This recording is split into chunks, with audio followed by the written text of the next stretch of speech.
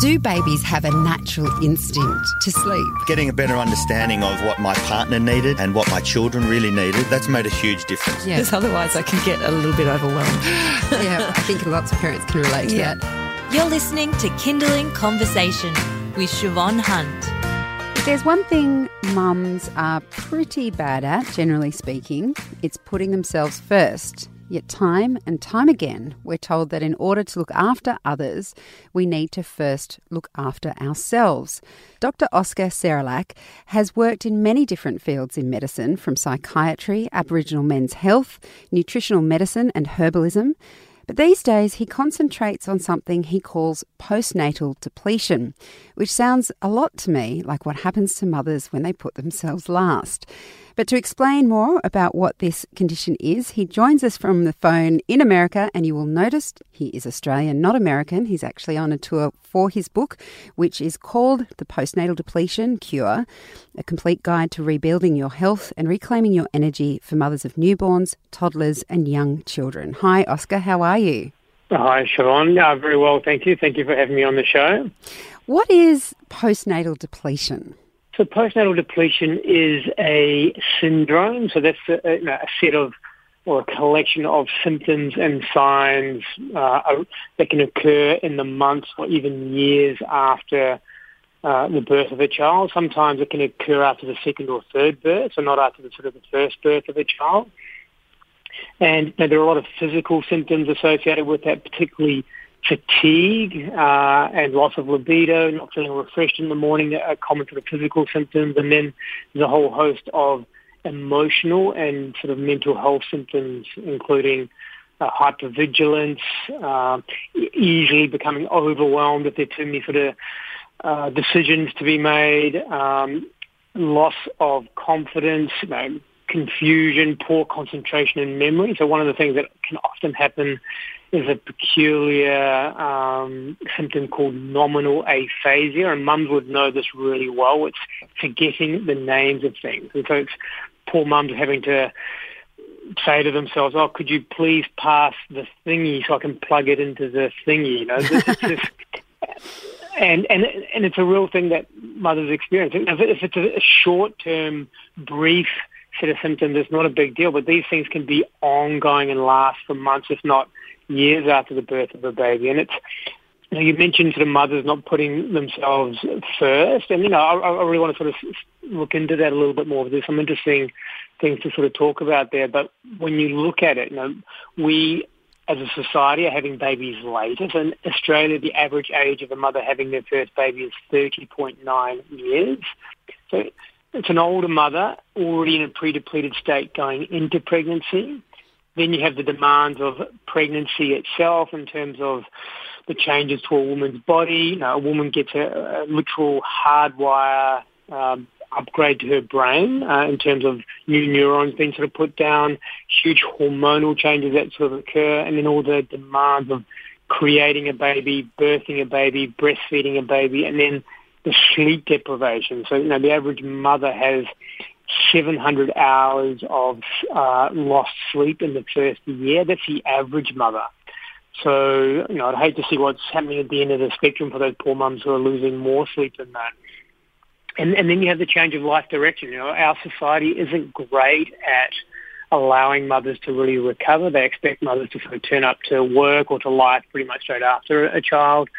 And one of the interesting things, there's just a very recent study showing that mum gets new neurons in a part of her brain called the hypothalamus, which is in the center of the brain, and that's to do with motivation. So, mums tend to be very motivated. Part of that is they're very motivated to help everyone around them, including, their child, and they're doing for others. And it's interesting that the brain almost forgets to do for oneself. It's not necessarily just I think there is a biological reason for why mothers aren't great at self-care. And I see so many mothers sort of struggling. They're not getting into their routines. They don't have their practices. They don't have any time of creativity. They even kind of skip meals or eat babies' leftovers, and and that doesn't constitute a meal. And so a lot of my coaching with mums is about just giving permission to to allow self-care and to have time for oneself or time for one's creativity, and then how do you actually program that into a already overbooked and overloaded sort of timetable, as it were, especially one that's quite unpredictable. So it's a challenge. Every mother looks a little bit different what that sort of looks like, but I really think that's part of the long-term game of recovery is really helping getting those practices in place. Oscar, do you think then that this syndrome, this postnatal depletion syndrome you're talking about, is it a product of the modern world, or do you think there's always been an element of this in mothering a child? Well, I definitely think it is much more common nowadays. And one of the first things that I started looking at when I was doing my research was going, well, has it been a historical thing? Has it happened in the past, going back 10 years, 100 years, 1,000 years? And I think when you look at postpartum practices, so these are practices done by traditional cultures, they really allow 4 to 6 weeks of deep relaxation for the mother to recover physically and to recover hormonally. So what I mean by that is when a mother is pregnant, she has huge amount of hormones in her system that are made by the placenta. A woman's estrogen goes up 30 times above baseline, progesterone goes up 10 times above baseline, and cortisol, the stress and response hormone, goes up 3 times above baseline. They're just some of the 200 hormones that the placenta makes. Once the placenta is delivered, those hormones aren't there, and so a mother's body has to start to make some of those hormones. And so that's part of why it's so important to have that sort of deep rest and relaxation for that first 4 to 6 weeks if you're able to get it after the birth of a child. If that doesn't happen and the body's hormonally stressed, I think that kind of paves the way to getting depleted postnatally. So answering your question, the potential's always been there, but in our modern society, with all the stressors, with all the 24/7 social media and the expectation that mothers can do it all with next to no support, I think it's much more common than it's ever been, even going back to our parents' generation or our grandparents, where there was more social support and more downtime, as it were. You're listening to Kindling Conversation. I'm speaking with Dr. Oscar Serralak. He has written a book called The Postnatal Depletion Cure, a complete guide to rebuilding your health and reclaiming your energy for mothers of newborns, toddlers and young children. And Oscar's talking about postnatal depletion being a syndrome that can last not just immediately after the birth of the child when you're not getting any sleep, but long after that because of certain recoveries that don't happen after you've had the child. Oscar, what is the difference between postnatal depression and postnatal depletion? Good question. So depression is a mental health disorder, whereas within postnatal depletion you can have depressive symptoms, but it's just a mental health symptom. And with depletion you often have fatigue as a really big symptom within that. With depression you may or may not have fatigue. And a couple of the really differentiating factors that I think are just good to sort of name, a woman who has postnatal depression will often experience what they call middle insomnia, and that is waking up in the middle of the night and being awake for hours. So if you're very tired or trying to recover, the natural response will be you'll sleep through the night and you'll want to sleep as much as you can during the day. So this waking up during the night is a real potential sign that you have this mental health disorder called depression. And the other, I think, really important thing is just the fluctuation of symptoms. So a woman with depletion may have symptoms of feeling depressed or feeling blue, but they come and go, and she will have time where she actually feels really good about life. The mother with postnatal depression doesn't have that sense that at its core life is okay, and they're feeling the symptoms 24/7. That's one of the really important sort of differentiations. But you're right, there is a lot of overlap. I'm sure a lot of people go from depletion into depression. It's not something that's been well studied, and unfortunately the science around the postnatal period is very, very limited. But I'm certainly not the only one talking about the change and gathering information on this topic. What role do fathers play in helping a mother regain her balance after childbirth? That's a great question, and I think there are lots of sort of levels to that. So, and we're in a bit of an artificial situation for most families where the father or other partner in the relationship, they're in a nuclear family, and so there isn't the extended family and lots of support, and so the other caregiver or the father has a lot of responsibility. And so I find it's a very uneven playing field in that regard where there's almost too much on the mother, too much on the father for the mathematics to work out easily. But what I tell dads is that their role has changed dramatically, and to not even necessarily expect the previous life that they've had with their partner. They're actually going into a state of mature love with their partner, explain these changes that is occurring to the mother's body and mind, and try to, so at least acknowledging the changing landscapes, I think, a really important part to it. And also about the idea of just being in service and doing what's right, always thinking about what's best for the situation, not necessarily what's best for me or for you or for the relationship, but what is best for the situation. And so sometimes that is having to be quite selfless, working long hours. Sometimes it is having to do activities or jobs that you're not particularly sort of used to or comfortable with. But I think at its core, it's trying to keep connection and communication open, knowing that the time for spontaneous romance is not likely to happen especially when the first sort of 3 to 5 years after the birth of a child. So you almost have to plan that time for connection and for intimacy. And just to sort of get used to the new landscape, because you can't, even if you want it to be different, it's very hard to sort of get back to the previous dynamic of the relationship. So it's a big question. It's a question that I really like. I love talking to my dads about this. Again, it has to be pitched to where that man is at and where the relationship is at as well. And I find a lot of men just unfortunately have to spend a lot more time at work just to make ends meet, especially if previously both partners were working at a time when ideally the dad should be at home as much as possible. He's at work, much more than is ideal. So this is part of this artificial sort of nuclear-based family that I think has so much stress and potential for overwhelm. So, so one of the things that I really talk to mums and dads about is try to get as much support around that inner circle as you can, whether it be through other dads, other mums, other families who've got kids older than you that can maybe give you some sage advice around what not to do, what to do.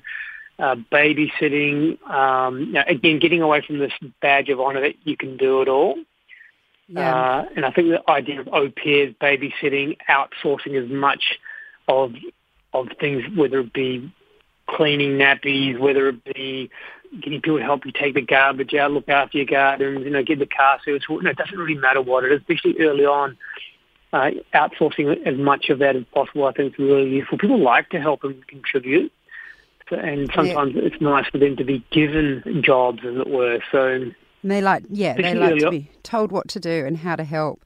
Oscar, can I ask this finally? I know that the whole book is about this, but if you could give us your top tips on how women can rebuild their strength after birth. Yeah, so the first thing is, again, coming back to that 4 to 6 weeks of having a very quiet recovery. That's always my goal, and if that hasn't happened or isn't able to happen, sleep is the big factor. And what I mean by that is sleep is where a lot of hormones are made. Some of these hormones of recovery, some of them are only made when we're asleep. And it's to try to get as many 90-minute chunks of sleep during the night as a mother can, and then to micro-nap during the day, 15 minutes at a time if you can. If you sleep longer than that, it can affect how you go to sleep at night time. I find a lot of my mothers, once the baby's asleep, they've got a couple of golden hours where they can do stuff for themselves. If you're feeling really shattered, overwhelmed, that couple of golden hours isn't worth it. Go to bed as early as you can. So sleep is one of those non-negotiable things. Then, the next thing I kind of talk about is things that will help a mother against the effects of overwhelm and sleep deprivation. So these are what I call restorative practices, and they include restorative herbs. Ashwagandha from the Ayurvedic tradition is my favourite. There are several others, but I think seeing a good naturopath or herbalist can really help with that. Restorative acupuncture, so this from traditional Chinese medicine, can be spectacular in helping mothers feel better within their fatigue and within their depletion. And then other restorative practices like restorative yoga. If a mother can do that, a 1-hour class of that weekly, it can make huge changes to how her recovery speed, as it were. I'll look at sort of supplements and some other things that are not crucial, but it can be very helpful to sort of speed the process up. One of the ones that I don't even test for blood levels of omega-3 fatty acids anymore is a omega-3 called DHA. So it comes from either algae or fish. Fish don't make it. Fish eat things that eat the algae. So this is a very specific type of omega-3. And the average mum has about 800 grams of the stuff in her brain and in her spinal cord. Now, during pregnancy, she'll lose 5% of her brain volume, mainly due to DHA. She'll get lots of new neurons, but to help speed up the recovery, feeding back the nervous system in the brain, this DHA can be sort of very useful. So I'll often recommend mums will take 1.5 grams of DHA daily for at least 3 months postnatally, and if they're breastfeeding, even going to higher doses. Not a huge amount of research done in this area, but what research there is shown that it's likely to be very beneficial. And I see it as helping speed up the recovery process in my postnatal mums all the time. There are other, and then I really recommend mothers see a good functional practitioner or naturopath to have a look at their iron levels, their zinc levels, look at hormone health, specifically thyroid, testosterone, DHEA, and then other things like vitamin D and vitamin B12 can sort of be useful, especially if they're very low. They're easy things to fix, easy things to help make a mum feel better sooner. So it's a multi sort of leveled answer to your question. Yes, and we don't want to give them everything, Oscar, because they need to get your book. But yeah, it's a bit of a minefield as well. I really appreciate that a lot of my mums have baby brain or quite fatigued or don't have a lot of time to read through stuff. So, so I've tried to make the book as accessible and as simple as possible. There's even a 6-week accelerated plan at the back of the book which talks about, if you don't have time to read the book, just do that 6 weeks. It's going to help. And then you can actually refer back to specific parts of the book if you sort of need to. Well, and there's a whole section about creativity, relationship health, because what I find a lot of my mums will want to really get into at the end of feeling better is actually getting into healthy home, healthy family, healthy relationship. If you're feeling fatigued, baby-brained and overwhelmed, it's very hard to even look at these things. And mums get overwhelmed with, oh, my God, what toothpaste my kids use, my shampoo, cleaning products, the healthy kitchen. It's just, trying to feed my family good food when you can't even remember what you did an hour ago is a challenge. So I really feel for my mums in that way. But this is part of the long-term game. It's not just about feeling better. It's about being the mum that you really want to be. So well, it's probably going to be my next book, as it were, looking at healthy home, healthy family. All right. Well, Oscar, thank you so much for your time today. And there's a lot there, but there's also, of course, a lot in the book. So thank you so much. Great. Thanks very much, Siobhan. That's Dr. Oscar Serelak, and he's the author of The Postnatal Depletion Cure, a complete guide to rebuilding your health and reclaiming your energy for mothers of newborns, toddlers and young children, and we'll pop a link up to it on our website. Just head to kindling.com.au.